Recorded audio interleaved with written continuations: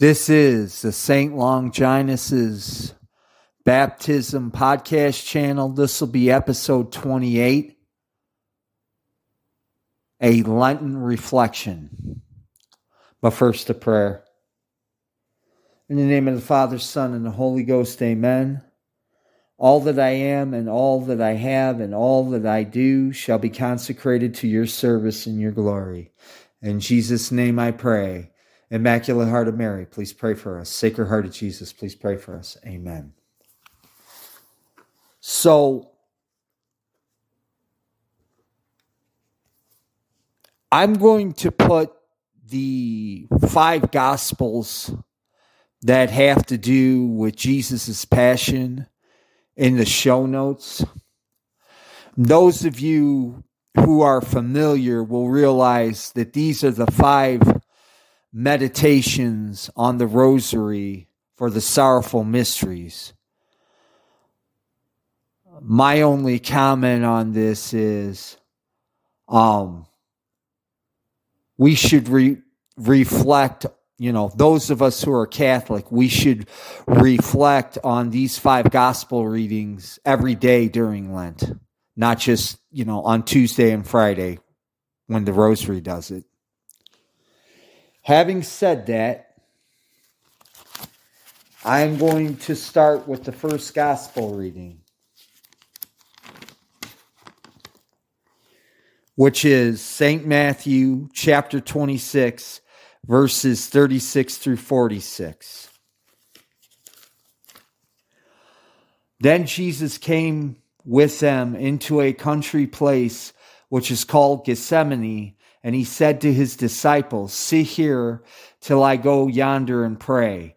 And taking with him Peter and the 2 sons of Zebedee, that would be John and James, he began to grow sorrowful and be sad. And he said to them, "My soul is sorrowful, even unto death. Stay you here and watch with me." And going a little farther, he fell upon his face, praying and saying, "My Father, if it be possible, let this chalice pass from me. Nonetheless, not as I will, but as you will." And he cometh to his disciples, and finding them asleep, he saith to Peter, "What? Could you not watch 1 hour with me? Watch ye and pray that ye enter not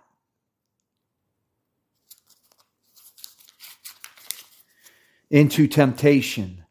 The spirit is willing, but the flesh is weak." Again, a second time he went praying, saying, "My Father, if this chalice may not pass away, but I must drink it, thy will be done." And he cometh again, and finding them sleeping, for their eyes were heavy. And leaving them, he went again and prayed a third time, saying the selfsame word. Then he cometh to his disciples, and saith to them, "Sleep now, take your rest. Behold, the hour is at hand, and the Son of Man shall be betrayed into the hands of sinners. Rise, let us go. Behold, he that is at hand will betray me." So the reflection that I have for this particular gospel reading is that if you're trying to be pious and devout, you'll have periods where things are going well, and then periods where things don't go so well. And when the things don't go so well, you're going to be tempted very much. But if you are tempted, and heaven forbid, if you should, give in to that temptation, my advice is don't despair, but with humility and patience, wait for God to give you the comfort. And he will. If you're faithful to him, he'll be faithful to you. And just always remember, too, let's just say you have more trials and tribulations than you do comforts. Remember, if you persevere to the end and are able to make it into heaven, everything else is going to seem like a bad dream to you. Now, your enemy, and when I say your enemy, I'm saying your spiritual enemy, the devil, and your impure flesh, and until you gain sanctity and learn how to tame your flesh, these two forces are going to hammer you. They're going to hammer you, because the devil on his part doesn't want you to get to heaven, and your flesh, for its part, your impure flesh, it just wants you to go back the way things were, to the drinking, the carousing, whatever you were doing that was not of God. It wants to go back to that because, our fallen nature, it hates change, especially holy change. So they're never going to rest. And by the way, part of the whole idea behind mortifications and penances is so that you can help tame your impure flesh so that it will not attack you so hard. And once you get to that point, the devil's really going to go at you. But until you get your flesh tamed, you don't need the devil to tempt you. Your flesh is going to do that. Now, another idea, or not idea, but another meditation to be had for this particular scripture is, it gives an account of the Lord's Supper, or what people call the Last Supper. I don't really like that description because it basically, people get it confused with Protestant communion and Vatican II communion, which are basically suppers. The sacrifice of the Mass is the proper way to look at it. Because in the passage where it's called the Lord's Supper, he's basically saying, this is my body when he takes the bread, and this is my blood when he takes the chalice. So basically, he's instituting the holy sacrifice of Mass. So don't get it twisted, Protestants and Vatican II members. It's a sacrifice. It's not a supper.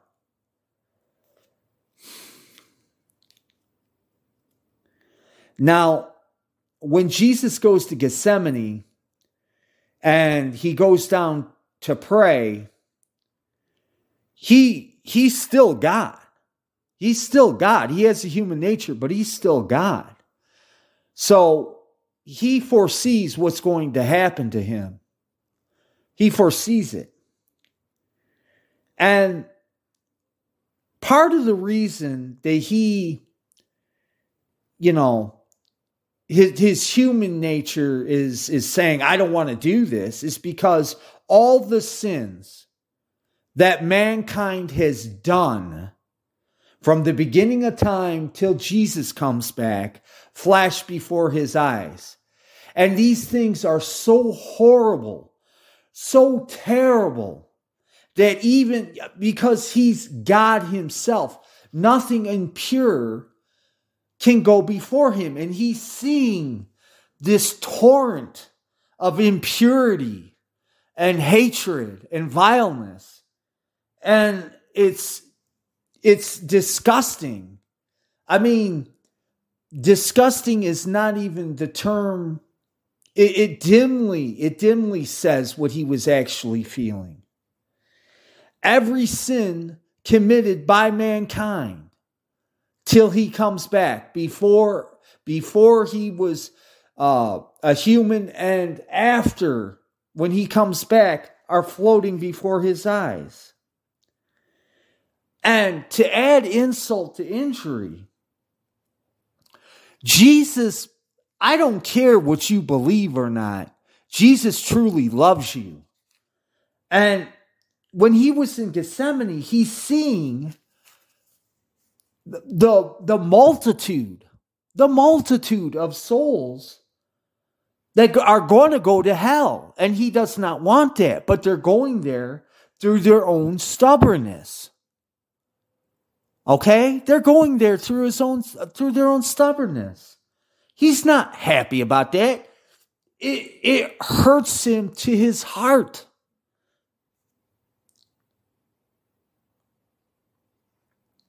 And then he tells his Father, not my will be done, but your will be done.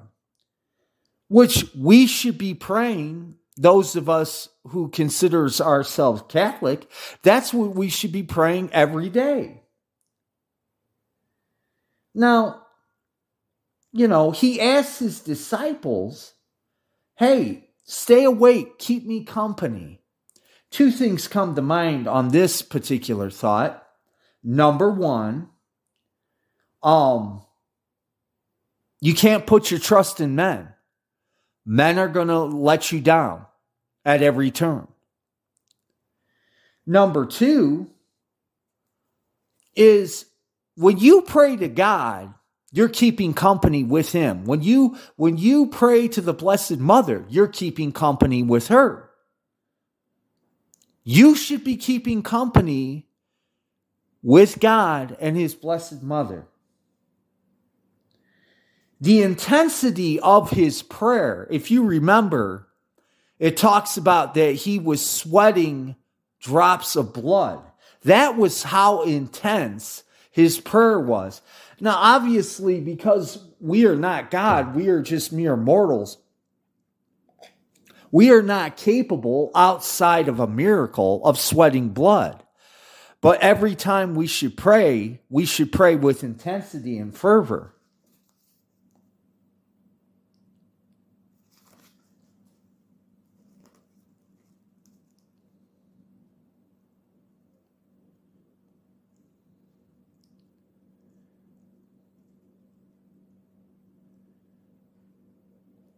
And the last thing I want to add for this particular scripture passage is that we should pray for patience in sufferings. And, basically patience means submitting to the will of God. Okay? That basically means that understanding that our sufferings are meant for our betterment spiritually, and waiting, not giving up in despair, not walking away, but keep praying and wait for the Lord to send us consolations. But I've already talked about that. So I'm going to go to the second scripture passage.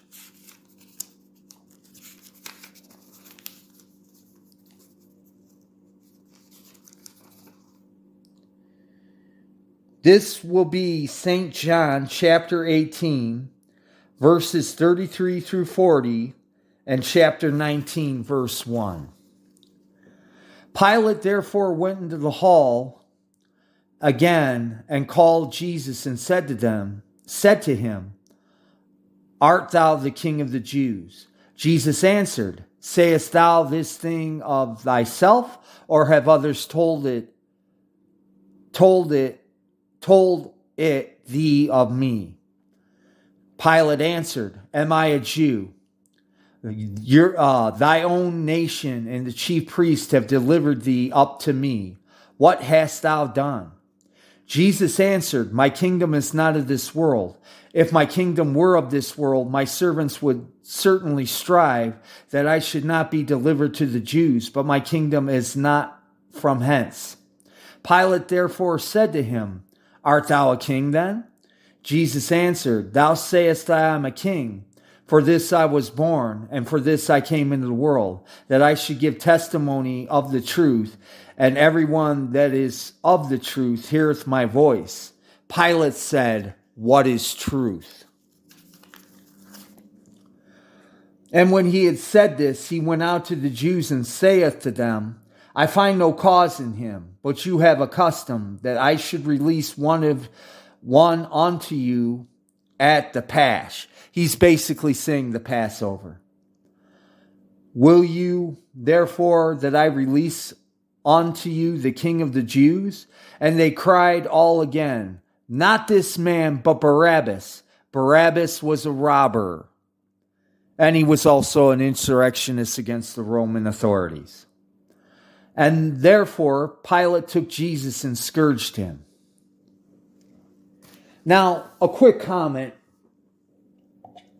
In a previous episode, I basically said that the motto of modern society is, what is truth? And, because I'm just going to say briefly what it is. They don't want to know the truth. They don't know the truth. And some are ignorant of the truth and don't even know it. So, anyway, on this scripture passage, basically, any man or woman who is not perfectly dead to self is soon tempted and overcome in small things. And if you pursue your sinful inclinations, if you have a conscience at all, you're going to have remorse for having gone after something that you knew to be wrong. And if you're a thinking person, you're going to realize that going after that particular sin might have satisfied you for the moment, but after you do it, you're as empty as you were before you did what you did. So, it's by resisting your sins that true peace of heart is found. In other words, if you pursue devotion and piety instead of your sinful nature, it's going to give you peace, and I can attest to this. And the heart of a worldly man who is devoted to outward things has no peace, but the fervent and spiritual man gains true peace.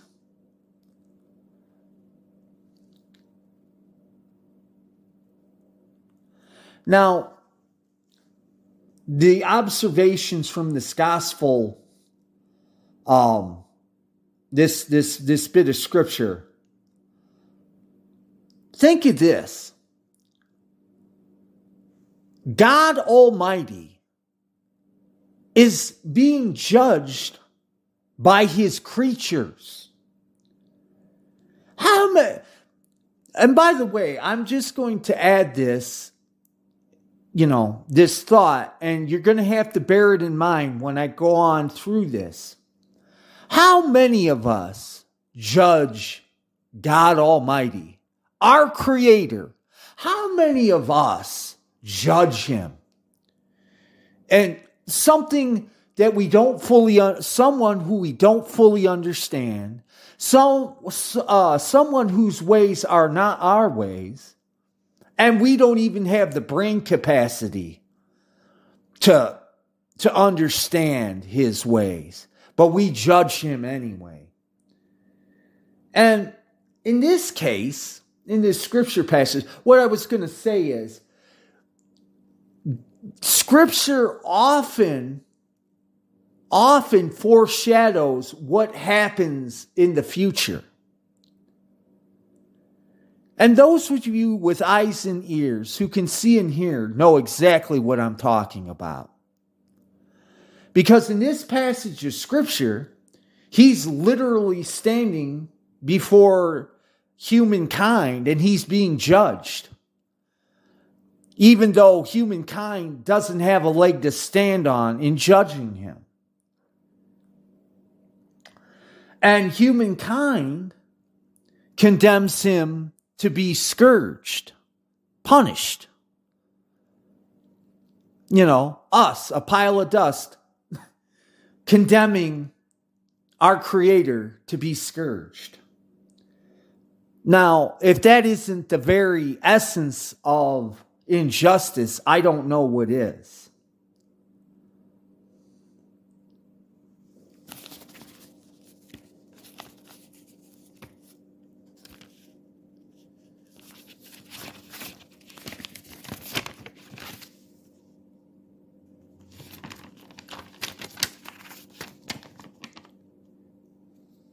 Okay.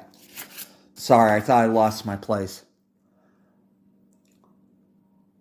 Now,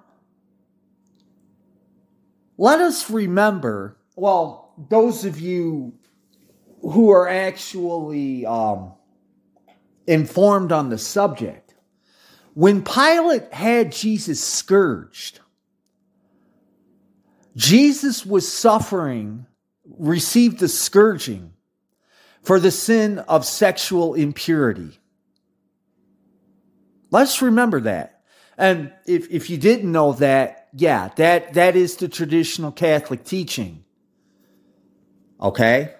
When Jesus got scourged, he was being punished for the sin of sexual impurity. So, for those of you in unnatural sexual relationships, for those of you who go to nudie bars, for those of you who are cheating on a spouse, for those of you who are living in out of wedlock, for those of you who are watching porn, and the sin that goes along with watching porn, for those of you who are practicing unnatural sexual acts, guess what?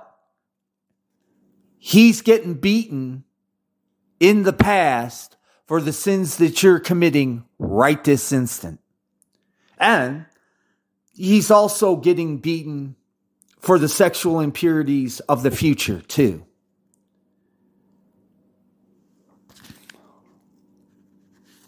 Just something to bear in mind.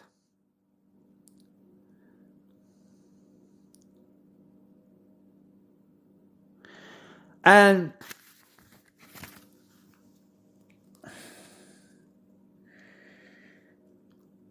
the Gospels are very clear that when he receives his punishments, he doesn't cry out in pain. He doesn't, he utters not a word of pain or complaint. Now, I do realize that we as fallen human beings, if we're in pain, we cry out. The point is here, though, is to try as best as we can to, as I said in the earlier part of this episode, we're supposed to bear up as patiently as we can under our trials and tribulations and wait for God to give us comfort.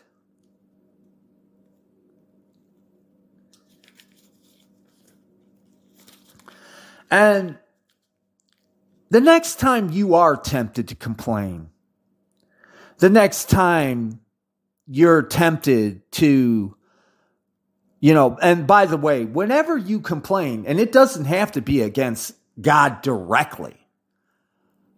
You don't have to say, oh God, why is this happening? You don't have to say that. If you say, oh geez, my wife has left me, you're indirectly complaining against God because he is the author of divine providence. And the next time you're tempted to do that, just remember the beating that Christ took for your sake so that you would have a shot at heaven. And a lot of us forget A lot of us forget. And by the way, just as a quick disclaimer, I usually do this at the beginning. I forgot. I have been guilty of this in the past, or I'm guilty right now of it, but I'm working on it. But how many of us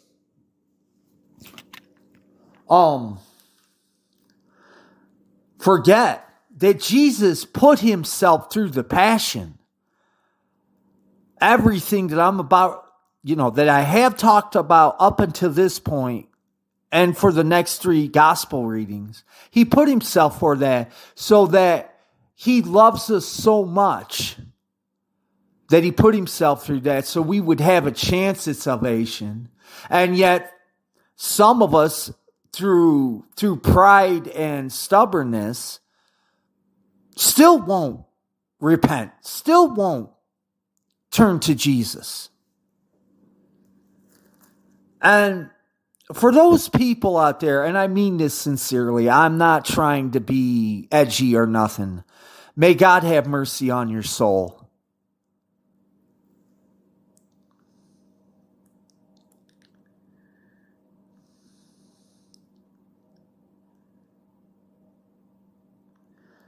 And one last thing, or 2 last things, before I move on. Number 1, it is described in early Christian literature that after Jesus was beaten, and I mean a beating that a human being, some doctors have read the case over and said no human being could have taken the beating he got and survived, that his body was one big wound. That's why I absolutely despise the crucifixes where there's little trickles of blood coming out of his hands and feet. He was literally ripped to shreds. And I think that corpus, as sanitized as that is, doesn't do what happened to him justice. And for that matter, the Protestants, they rightfully, keep the sanitized corpse off of their crosses, because even that sanitized corpse reminds them, hey, you did this to me. Shouldn't you amend your life and repent? And for the last thing, when you read this particular scripture, you should remember why mortification and penance of your body is necessary. So let's go to the 3rd passage of Scripture. This is taken from St. Matthew chapter 27, verses 27 through 30. Then the soldiers of the governor, taking Jesus into the hall, gathered together unto him, and the whole band, and stripping him, they put a scarlet cloak about him, and plaiting a crown of thorns, they put it upon his head, and a reed in his right hand. And bowing before him, they mocked, saying, Hail the King of the Jews. Spitting upon him, they took the reed and struck his head. Now, in this particular passage, it said that it sounds like they only struck him once. No, they hit him more than once to pound that crown of thorns into his head. And by the way, for those of you who are unaware, these weren't, the kind of thorns that are on roses. These aren't the kind of thorns that you find in the United States. These are extra long, extra painful thorns that only grew in Judea at the time of Christ. So, what do we take away from this passage? We should not be ashamed of serving Christ, period. We should not depend on ourselves for anything but hope in God.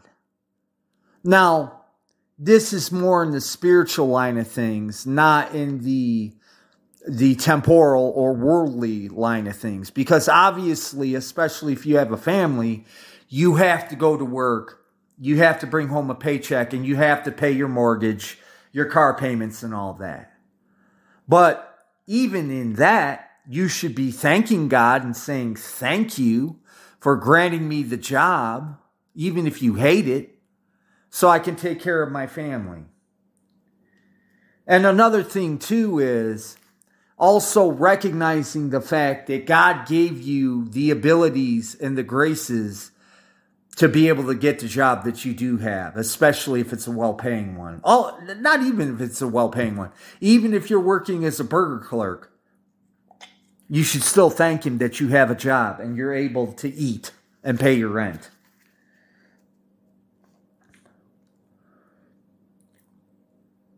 Trust not in your own knowledge, and don't trust in the intellect of any man living. And that includes, well, I'll just say, don't, if it unless it's coming from a true Catholic source, do not trust in the knowledge of any man living.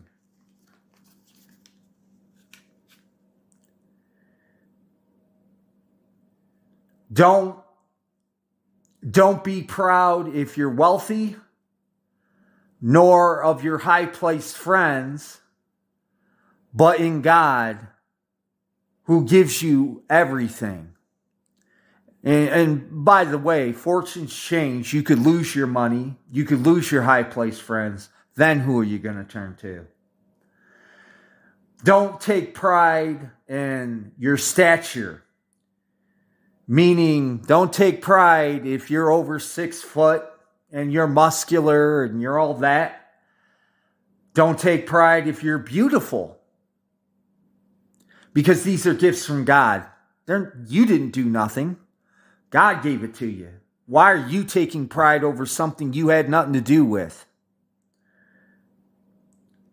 And like the riches and the powerful friends, these things are also passing. We all get old. We lose our looks. Then what are you going to do? You're no longer a beautiful person. You're no longer a muscular person. Now, yes, I know the over 60s who are muscular specimens. I would argue that those muscular specimens over 60 are the exception, not the rule. Don't be proud of your abilities or your talents. Once again, God gave them to you. You had nothing to do with them. Don't be proud or think yourself better than anyone else, because in God's eyes, except for the saints, we're all equally sinful and fallen. And remember that there's peace in humble people. There's peace of heart in humble people.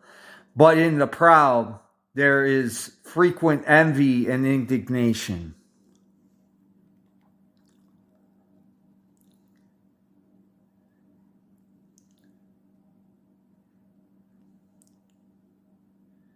Oh, another thing too is the crowning of the thorns in traditional Catholic teachings.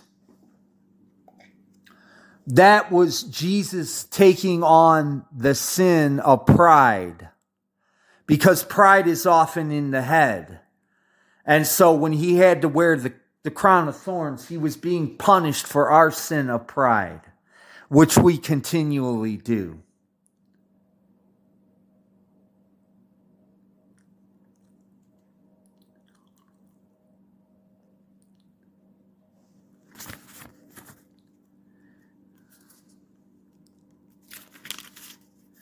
And bear in mind, too, I'll get to that, actually. And I want you Protestants to think this over. You say that Mary was just a woman. Now, obviously, as a Catholic, I violently disagree with you. But just bear this in mind. If you can't wrap your heads around the fact that Mary was more than just a woman, just wrap your heads around this little tidbit. Let's just say your mother witnessed what was done to Jesus, except it was you. Can you imagine how horrified, how outraged she would be that people would be doing this to you, especially if you were innocent? Just something to bear in mind this Lent.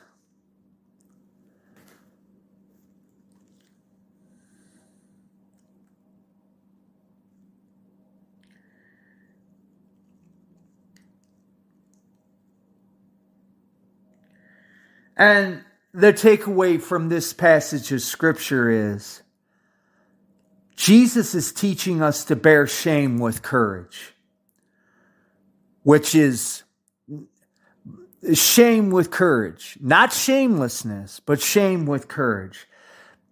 I think that's a valuable lesson in today's day and age. And one last thing before I head on to the fourth gospel, or the fourth gospel passage.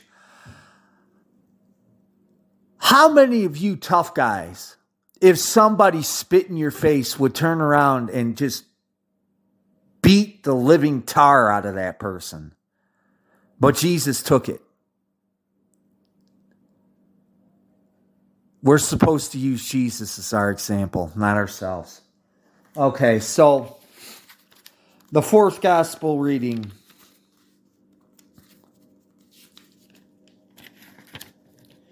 is St. Luke, chapter 23, verses 17 through 32. How of necessity he was to release one unto them upon the feast day. In other words, he was going to release one condemned criminal to the Jewish nation. But the whole multitude together cried out, "Away with this man, release unto us Barabbas." Remember, Barabbas is not only a robber, but he's also an insurrectionist. For a certain sedition made in the city, and for a murderer was cast into prison. I think he made the murder when he was committing sedition. He was also a robber in the bargain. Pilate spoke again to them, desiring to release Jesus, but they cried again, "Crucify him, crucify him." And he said to them a third time, "What evil has this man done? I find no cause of death in him. I will chastise him therefore and let him go." But they were instant with loud voices requiring that he might be crucified, and their voices prevailed. And Pilate gave sentence that it should be done as they required. And they released unto them a murderer, a robber, and a seditionist, whom they had desired. But Jesus he delivered up to their will. And as they led him away, they laid hold of one Simon of Cyrene, coming from the country, and they laid the cross on him to carry after Jesus. And there followed him a great multitude of people, and of women who bewailed and lamented him. But Jesus turned to them and said, "Daughters of Jerusalem, weep not over me, but weep for yourselves and for your children. For behold, the day shall come, wherein they shall say, Blessed are the barren, and the wombs that have not borne, and the paps that have not given suck." He's basically saying the breasts that have not nursed babies. "Then they shall begin to say to the mountains, Fall upon us, and to the hills, cover us.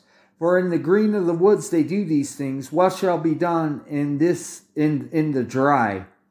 And there were two other malefactors led with him and put to death. Now, once again, I'm going to reiterate, a lot of the passages in the Bible foreshadow, not in the Old Testament, they just don't foreshadow what happens in the time of Christ, but they actually foreshadow what's going to happen after Christ. And in the New Testament, it actually foreshadows the future. But basically, in this passage, he's prophesying to the women of Jerusalem. Now, for those of you who may be a little ignorant of Palestinian history in the time of Christ, in, I believe it was 66 A.D., the Jewish nation basically rose up in revolt against the Romans. And the emperor of Rome at that time told one of his generals, I believe it was Titus, raise that city to the ground and salt it so nothing can grow upon it. And it was more horrible than anything they'd ever been accustomed to. And by the way, on their own side, there were the Zealots, but that's a whole history thing. For those of you who are interested in the history of Palestine during the time of Christ, there's a Jewish historian named Josephus who chronicles what happened at that time. And if I'm not mistaken, I think he even mentions the crucifixion of Jesus.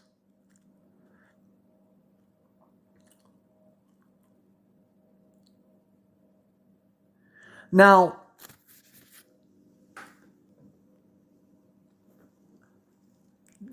basically, like I said, the New Testament is a foreshadowing of present era.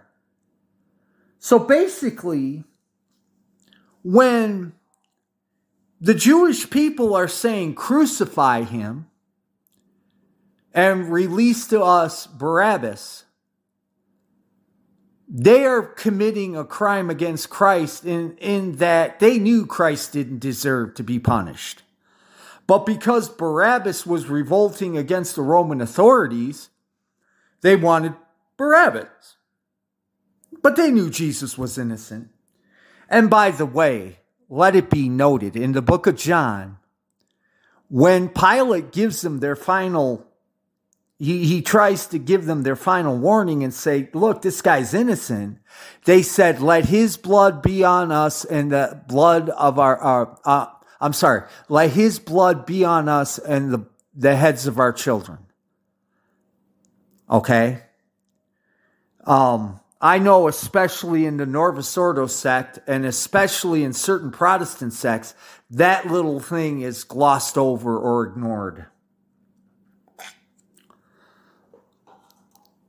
But yet the Novus Ordo sect wants to claim that Jews who do not believe in Jesus are going to get to heaven. Anyway, so they called for his death. They called for his death.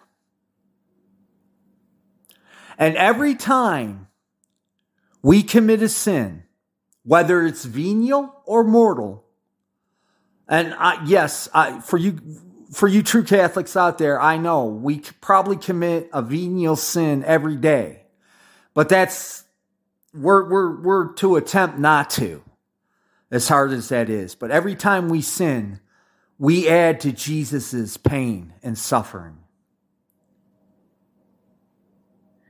Now, just a couple of observations. When Jesus got the cross, the gospel reenactments or retelling of the story sound pretty grim, and they are. But think about this.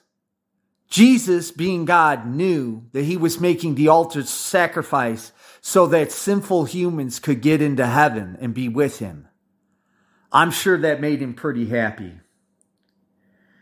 Now, during the gospel, or during the Passion narrative, he falls several times.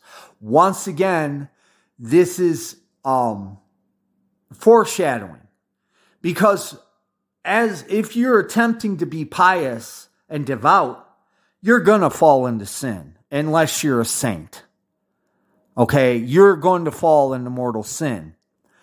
By following his example and getting up and continuing to carry your cross,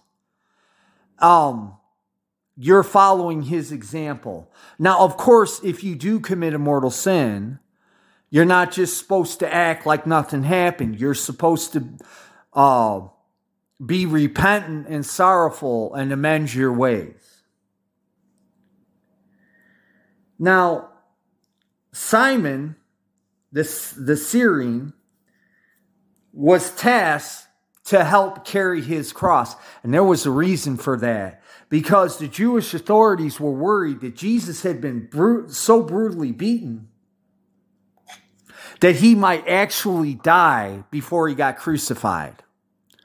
So they grabbed this guy. This guy was just walking along, and they grabbed him and said, hey, you're going to help him carry the cross. So they made sure he was alive when he was finally crucified. Now, at first, Simon was reluctant, but afterward, he became a disciple of Jesus. So, I can kind of get where Simon is coming from. When you first start toward piety and devotion, you're reluctant, but as you do it, you love Jesus more.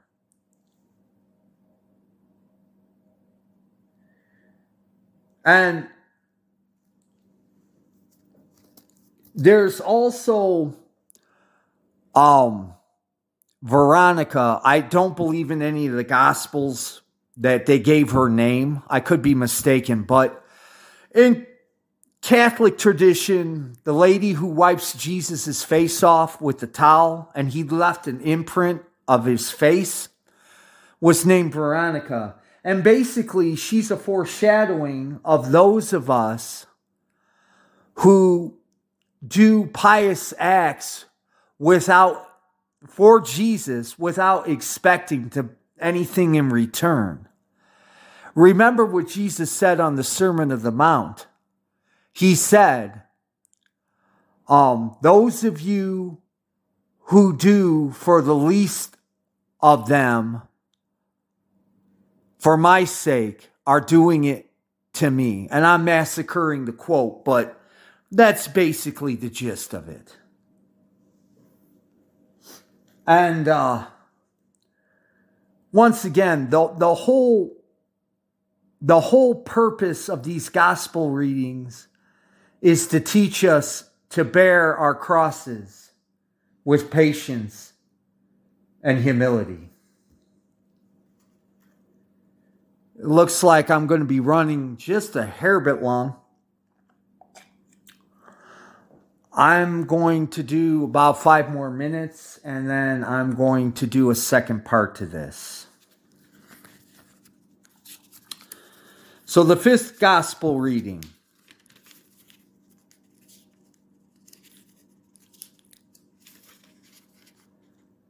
is from St. John chapter 19, verses 16 through 30.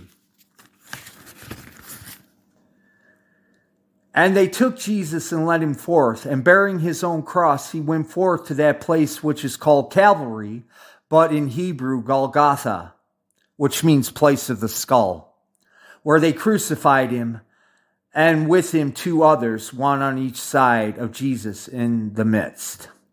And Pilate also wrote a title, and he put it upon the cross, and the writing was, Jesus of Nazareth, the King of the Jews. This title, therefore, many of the Jews did read, because the place where Jesus was crucified was nigh unto the city, and it was written in Hebrew, Greek, and Latin. Then the chief priests of the Jews said to Pilate, Write not the King of the Jews, but he said, I am the King of the Jews. Pilate answered, what I have written, I have written. The soldiers, therefore, when they had crucified him, took his garments, and they made 4 parts to every soldier, a part and also his coat. Now the coat was without seam, woven from the top throughout. And they said to one another, let us not cut, but let us cast lots for it. Therefore it shall be that the scripture might be fulfilled.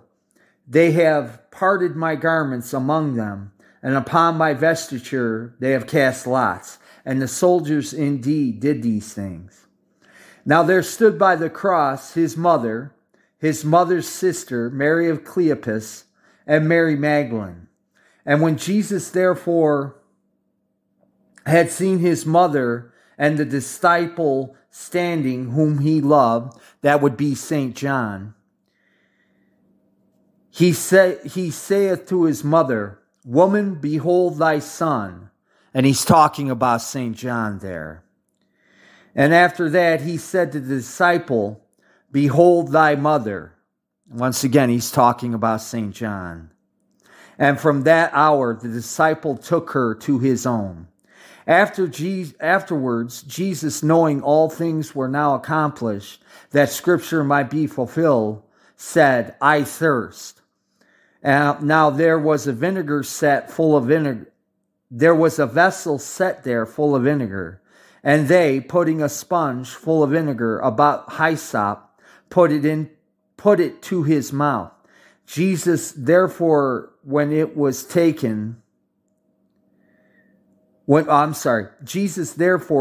taken the vinegar, said, It is consummated. And bowing his head, he gave up the ghost.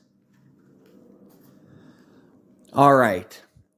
So, in the second part, I'm going to give the reflections for that particular scriptural reading. Be right back. Okay, so these are the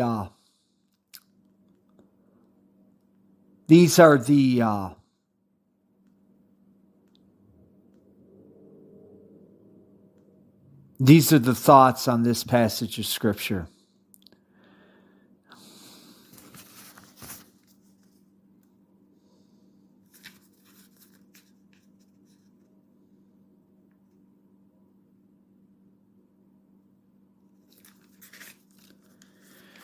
Just as a reminder to my Protestant friends and my Vatican II sect friends, that the reason why the pre-Vatican II Mass was considered a sacrifice was it was supposed to mirror this moment in time. Actually, because God is not bound by time, being the author of it, it was throughout the ages. It was supposed to, the true Catholic Mass was to be a sacrifice.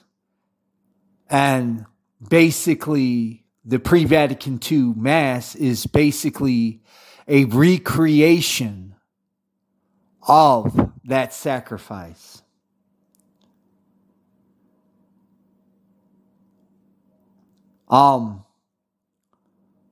When he said that he thirsts, in traditional Catholic teachings, they say that he was thirsting for souls.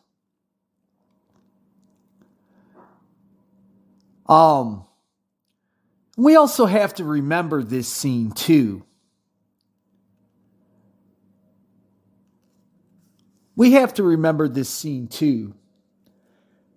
Basically, the Jewish religious leaders are watching him being crucified and they're mocking him. Oh, he could save others, but he can't save himself. Come down and save yourself if you're God. those guys kind of remind me of today's atheists and secularists. Oh, you believe in a sky daddy. You're a moron. He's just a Babylonian legend.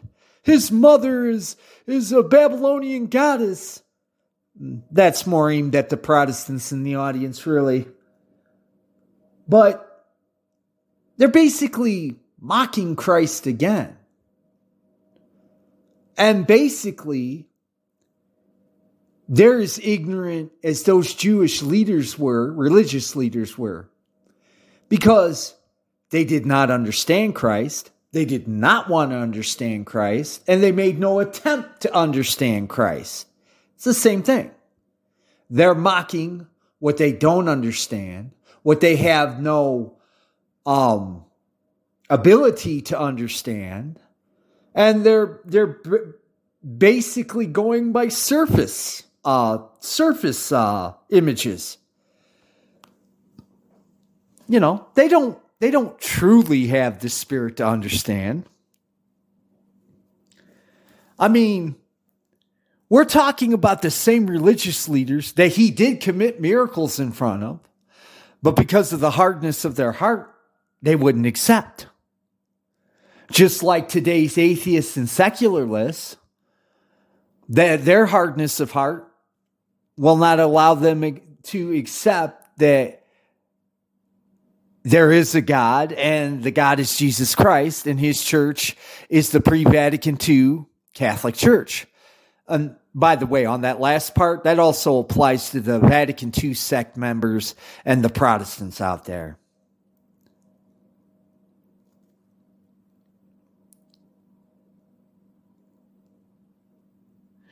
Now,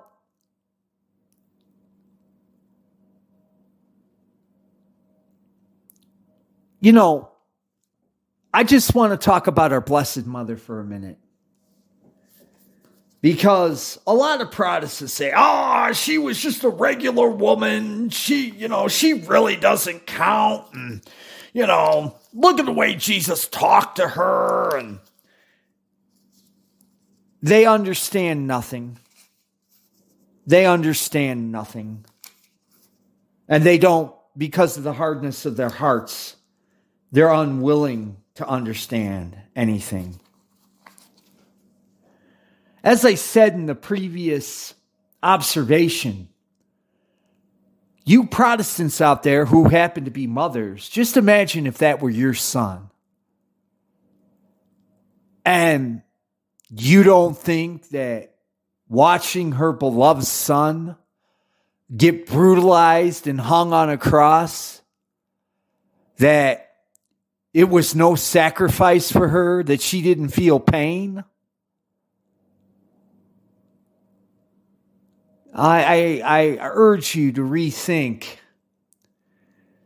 I urge you to rethink your position. And going off of that thought, remember what it says. Remember what it says in St. John's Gospel.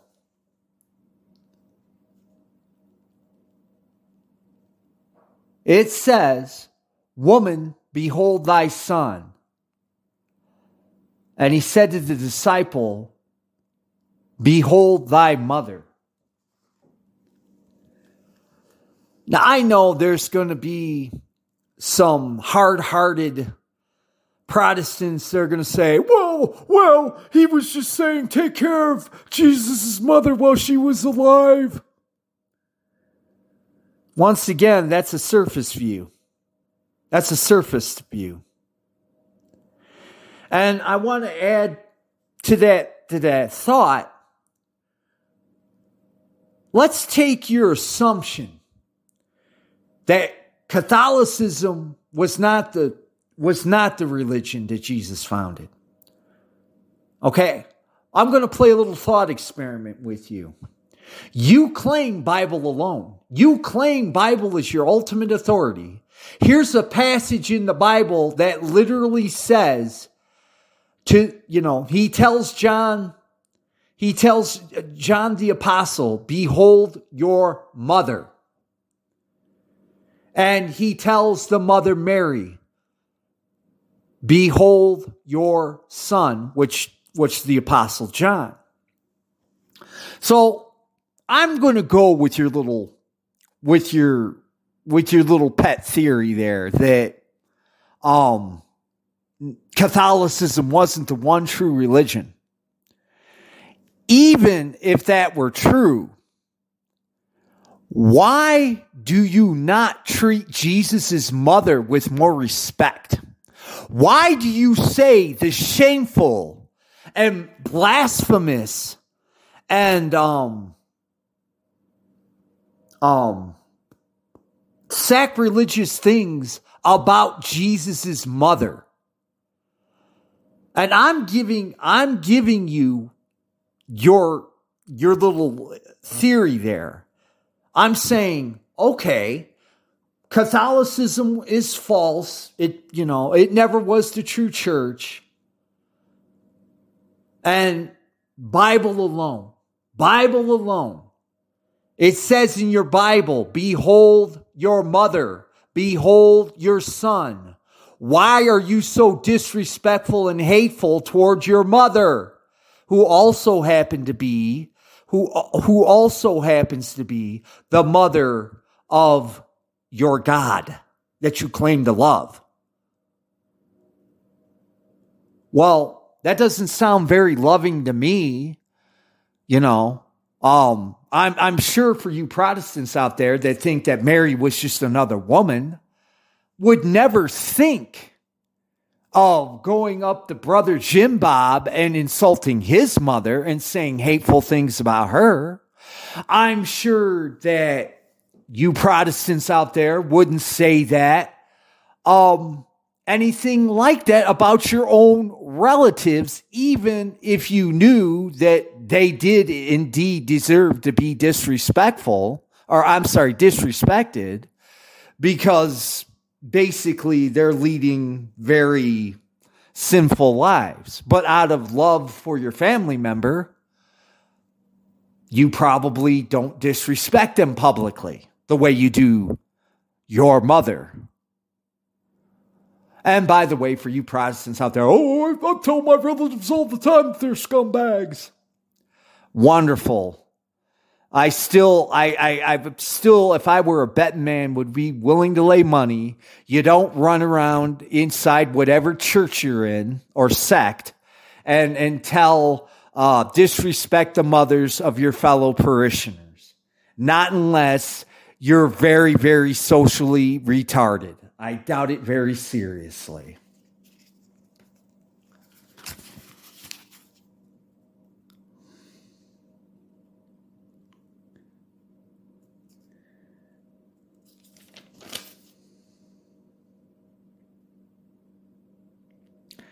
Now, when Jesus dies,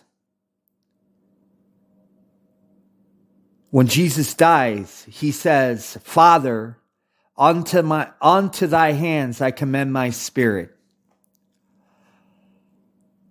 All good Catholics, if they're getting ready to die, should say that.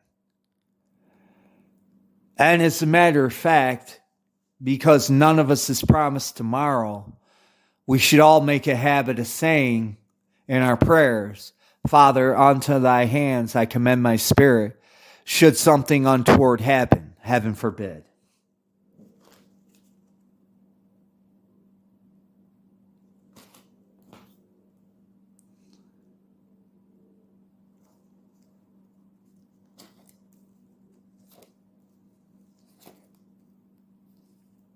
Now,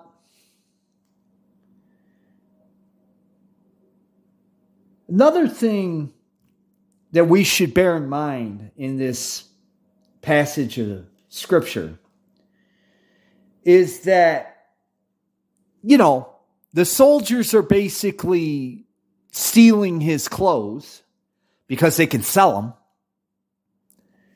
And the religious Jewish people are mocking him and making fun of him. And one of the criminals nailed next to him is mocking him. And what does he do? What does he say? Even the Protestants should be able to understand this passage of the gospel. Father, forgive them, for they know not what they do. That's the art of forgiveness. I'm sure we've all heard the expression, to sin is human, to forgive is divine. Now,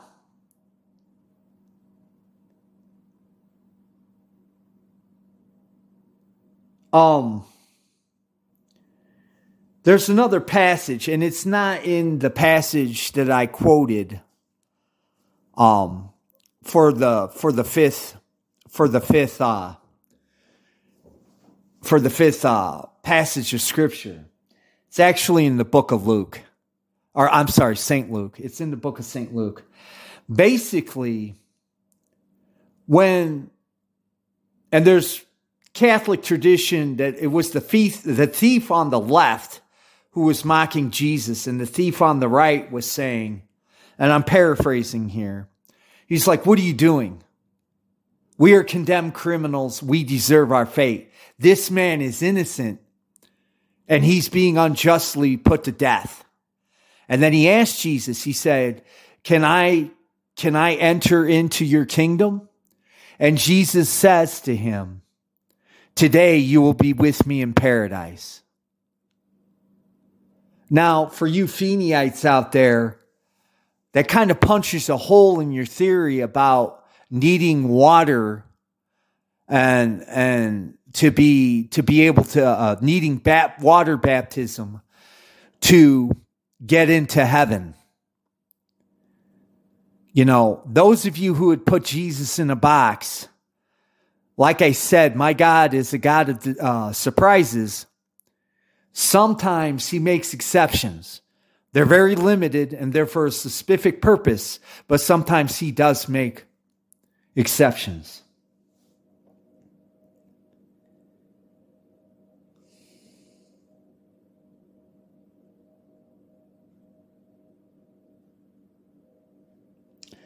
And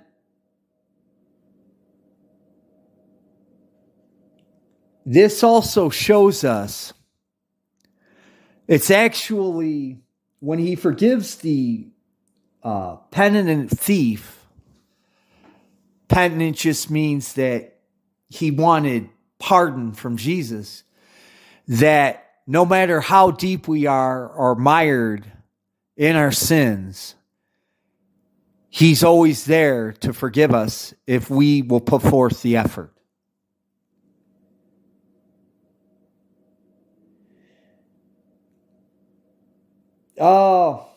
There's a couple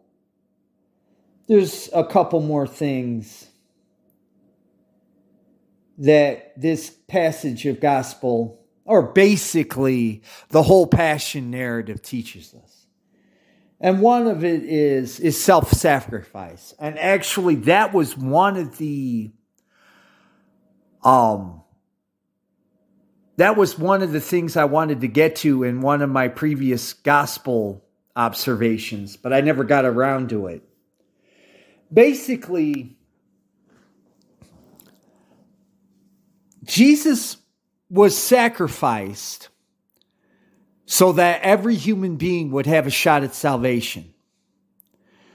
The purpose of Lent is self-sacrifice while we're living. We're not actually giving up our physical lives, but we are giving up our impure secular lives for Jesus' sake. And some people get this idea twisted. They think the only way that you can sacrifice for Christ is by being an actual martyr. In other words, actually dying for the faith.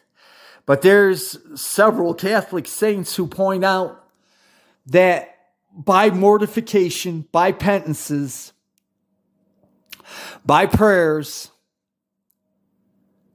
we are also making a sacrifice. It's a spiritual sacrifice. We are dying to the person we used to be with the intention, with Jesus and his mother's help, of becoming new persons in Christ. So, the whole purpose of Lent, and for those of you in the Novus Ordo sect, they teach you about almsgiving. Almsgiving is part of sacrifice, but it's not the only sacrifice we're supposed to make. Basically, I'm sorry, I used an archaic term. Basically, giving to charity for my Protestant and non-believing friends out there. Basically, charity giving. That's not the only sacrifice. We're supposed to make a threefold sacrifice. We're supposed to, and by the way, you got to use your natural reason. If you don't have the resources to be giving charity, money, no, you're not expected to do that. But if you do, you give money to charities. You sacrifice spiritually. You give up the things that you like, and you get more into the understanding of Christ's sacrifice. And then the third sacrifice we make, if you are called to do it, you're expected to die without ever denying Jesus Christ and his one true church. That, as a matter of fact, I would strongly suggest for, true Catholics to pray that if it is necessary, that you will give up your life for his sake, his mother's sake, and the sake of his one true church. And we should, there's one extra thing I want to make a comment on, and then I'll be ready to wrap up. Give me a sec.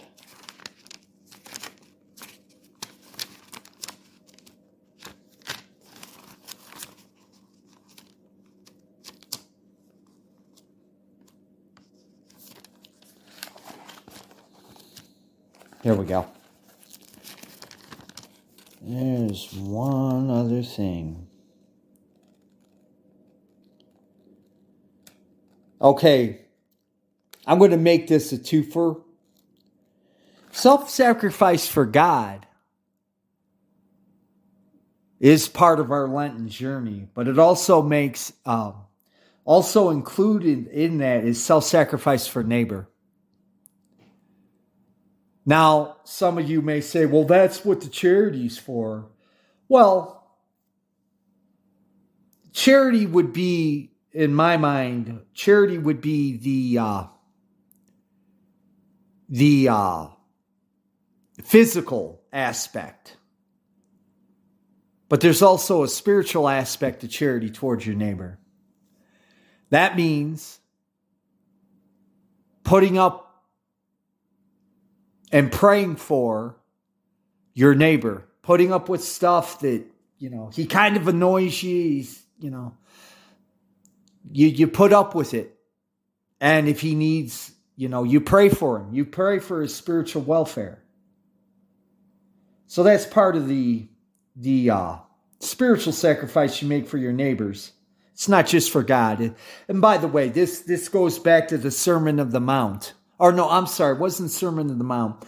There's a passage in St. Matthew where one of the Pharisees asked him, what are the two major laws of God? And Jesus answers them, love God with all your might, all your heart, and all your soul, and love your neighbor as yourself. And he basically says that's the two basic pillars of my doctrine. So that's what ties in to the self-sacrifice for God and neighbor. And then also forgiveness of injury. I touched on that. I did touch on that. I don't care. Well, I'm sorry. I don't want to sound callous because that sounds callous. I know. To those of you who have been raped, physically abused, mentally abused, that honestly forgiving that person is probably the furthest thing in your mind. And I'm sure for a lot of you, if you could send that person straight to hell, you would. I can sympathize with that. I really can. My advice on forgiveness is just pray for forgiveness of your enemies. And that's part of the patience thing. You're not going to pray for forgiveness of your enemies for one night and then it's all going to be over with. It's going to take some time. It's going to take persistence. Give it to God. He will help you with that. I can attest to that personally. Now, so I just want to give a little closing statement. And this has actually gone a lot longer than I thought it would. But I'm feeling particularly inarticulate today. It's taking me a lot longer to say things that other people could say in a couple sentences. I humbly beg and beseech you, if you do not practice Lent, for whatever reason, look into it. Study the origins, study why people do Lent. And I'm not talking about the Lutherans and the Anglicans and the other fake Catholics out there. I'm talking about the true tradition, the true Catholic Church. Those of you who do practice Lent, I humbly beg and beseech you, not only read those passages of Scripture during Lent, but also look into the many, many volumes that were written by true pre-Vatican II Catholics. I'm talking about priests and saints, no less, on the Passion of Christ. Try to pray for understanding and empathy for what he went through. Because if you do this during Lent, when Easter comes, hopefully God will give you the grace of being truly grateful for what he has done for you and give you true contrition and true charity toward him and your neighbor. I humbly urge that. And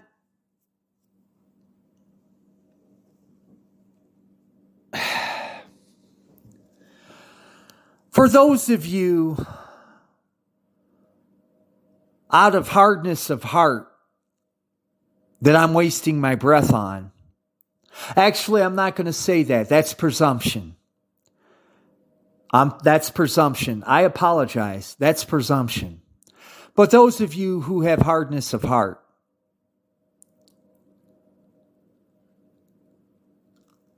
all I can say is that how can you mock and ridicule something that you don't understand? And to top the matters off, how can you mock and ridicule something that not only do you not understand, but you do not have any intention of understanding?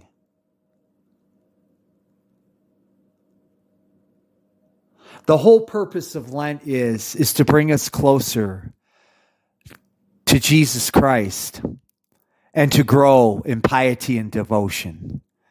That's the long and the short of it. And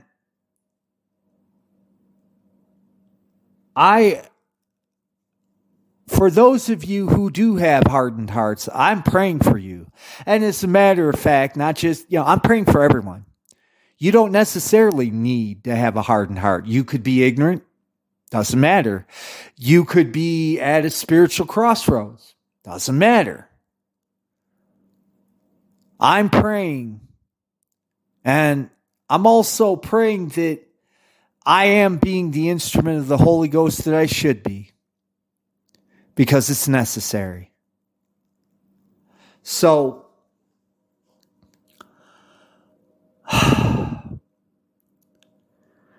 those of you who want to pray for me, I'll take your prayers. And I want to thank you. This went a lot longer than I anticipated. I want to thank you for listening.